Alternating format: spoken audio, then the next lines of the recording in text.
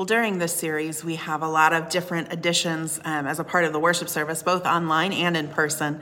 So thank you to all of those who have helped to add those additional pieces. Our choir has recorded several new pieces of music and learned new songs. So thank you to our Wesley choir and to our praise team. Gary Brubaker has done an amazing job putting all of our music together. And so thank you to Gary. And for all of those who helped to decorate the church and make all of those plans and preparations for Melody Mokros and Greg Mokros, Mike Saxby, and so many others. Thank you. We're in the season of Advent and doing this series, Angels Among Us. We're talking about what Advent is. Advent is a season of preparation. It's a season of waiting, preparing for Jesus to be born, but not just in the past and not just retelling the story, but how Jesus is being born again today and how Jesus will come again. And this waiting can be passive. I don't know if you've ever had to wait for anything.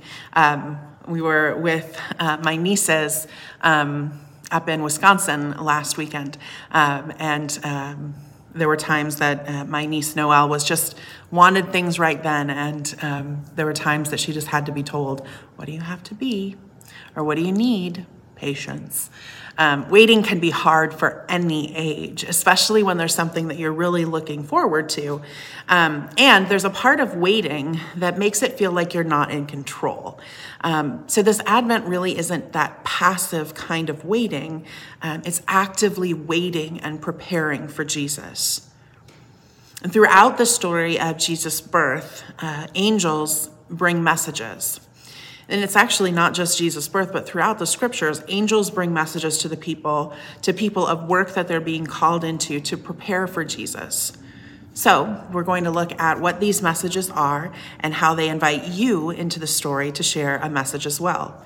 We'll look at messages of more hope, more love, more peace, more joy, and less fear. So this morning, more hope. Would you pray with me? God, may the words of my mouth and the meditations of all of our hearts be acceptable in your sight, O Lord, our rock and our redeemer. Amen. All right, well, let's talk about angels a little bit, because I think what you're probably picturing as an angel is not all that biblical. And that's completely normal. It's totally fine. I think that we have pictures of angels that are often more hallmarky than biblical. You're probably thinking of like those rosy-cheeked little cherubs, I don't know, maybe Roma Downey, thinking about those angels. Maybe that's your picture. And so if those are your pictures, that's not exactly what we're talking about during the series. And we're not going to talk about biblical angels either, but I want to tell you a little bit about biblical angels, because biblical angels really weren't all that cute. Here's how some of the descriptions biblically of angels were. Isaiah, in the book of Isaiah, described angels as having 6 wings, 2 wings covering their faces, 2 wings covering their feet, and 2 wings flying. So 6-winged creatures, like you do. Ezekiel's vision of cherubs, every cherub or every angel had the face of a human being. On the right side, the face of a lion. On the left, a face of an ox. And each also had the face of an eagle. A 4-faced creature. Let's go on. The book of Daniel has a description where Daniel says, I looked up, and there before me was a man dressed in linen, with a belt of fine gold from Uphaz around his waist. Seems normal so far, right? His body was like topaz, his face like lightning, his eyes like flaming torches, his arms and legs like the gleam of burnished bronze, and his voice sounded like a multitude. So basically, Daniel's describing this angel had the face of a lightning bolt, eyes of flaming torches, and legs and arms that gleamed like polished chrome, and a voice like thunder. Now, all of these descriptions may explain why one of the first things that angels said to people was, do not be afraid. Because if you saw one of these messengers from God, you weren't exactly calm. I mean, picture yourself as Zechariah in the temple, and this creature with the face of a human being and a lion and an ox and an eagle and lightning torches. I mean, that comes to tell you something. Your first thought probably isn't, oh, this is sweet, right? Your first thought is, dear sweet baby Jesus. At least that's my first thought. Now, oftentimes, these messengers, if you weren't concerned about the appearance of the messengers, okay, fine. So you're not concerned about the appearance of the messengers. If an angel of God is coming to you, they're coming to tell you something. And so if you're not afraid of what they look like, you're probably going to be afraid of what they have to say or what they're coming to tell or ask you. Now, oftentimes these messengers were bringing messages of work to be done on behalf of or alongside God. Mary, you're going to have a baby. Hey, Zechariah, you're going to be a dad. All of these projects or missions that are given to people. An angel telling Abraham to leave his homeland. Moses being told by a burning bush to go see Pharaoh. You know, all the angel stuff. So all of these reminders of do not be afraid were both like a present reminder, like don't be afraid. I know what I look like. Don't be afraid. And also kind of that future, you're going to not be afraid to do what this is that God's called you to do. Now, maybe throughout all of that description, you are the kind of person that you're like, angels, for real? We're really talking about angels? Which is a totally fair response as well. So if we can think about these angels by their description and what they do, angels were messengers. They were bringers of good news. They were bringers of messages of hope, peace, love, and joy. Do not be afraid. In the Gospel of Luke, where our passage comes from today, the birth of Jesus is told in 21 verses. The birth of Jesus' cousin, John, more commonly known as John the Baptist, that's told in 24 verses. So Luke actually spends more time talking about the birth of John than the birth of Jesus. Zechariah, an angel, Gabriel, tells Elizabeth that she's going to have a baby. Elizabeth was surprised and older, but she accepted this news with excitement. Zechariah, on the other hand, was a little skeptical and has kind of this meltdown. And so then Gabriel says, well, then you're not going to be able to speak until after the baby is born. So that gives Zechariah, or maybe everybody, a little bit of peace and quiet to figure life out. And when Zechariah writes down John's name, his mouth is opened back up, and his first words are a song. I mean, in some ways, it's this outburst of joy, an outburst of joyful expectation. Zechariah reminds of the promises of the Messiah, not just the present promises, the promises that God would care for God's people from the beginning of the covenant all the way back to Abraham. Seems like we need to have reminders about the promises of God. I think that it's because we're a forgetful people. We need to be reminded often. Do not be afraid. God is with you. But, now here's that word, but. It's a conjunction, right? It joins two phrases together for all of you English majors, or for those of you who are good at grammar. But is a conjunction. It joins two ideas together. Also, I think that but is also kind of a canceller. It cancels one idea out in favor of the other. Like, I'm sorry, but it's kind of your fault. What did the but just do there? I think that's a great idea, but I think I can do it better. I'd love to come to that party, but I just have some other things to do. Now, but often shuts everything down. When Zechariah is presented with the idea of a baby, his first response is, "But I'm old. This isn't possible. I can't handle this. What kind of nonsense is this?" Do not be afraid.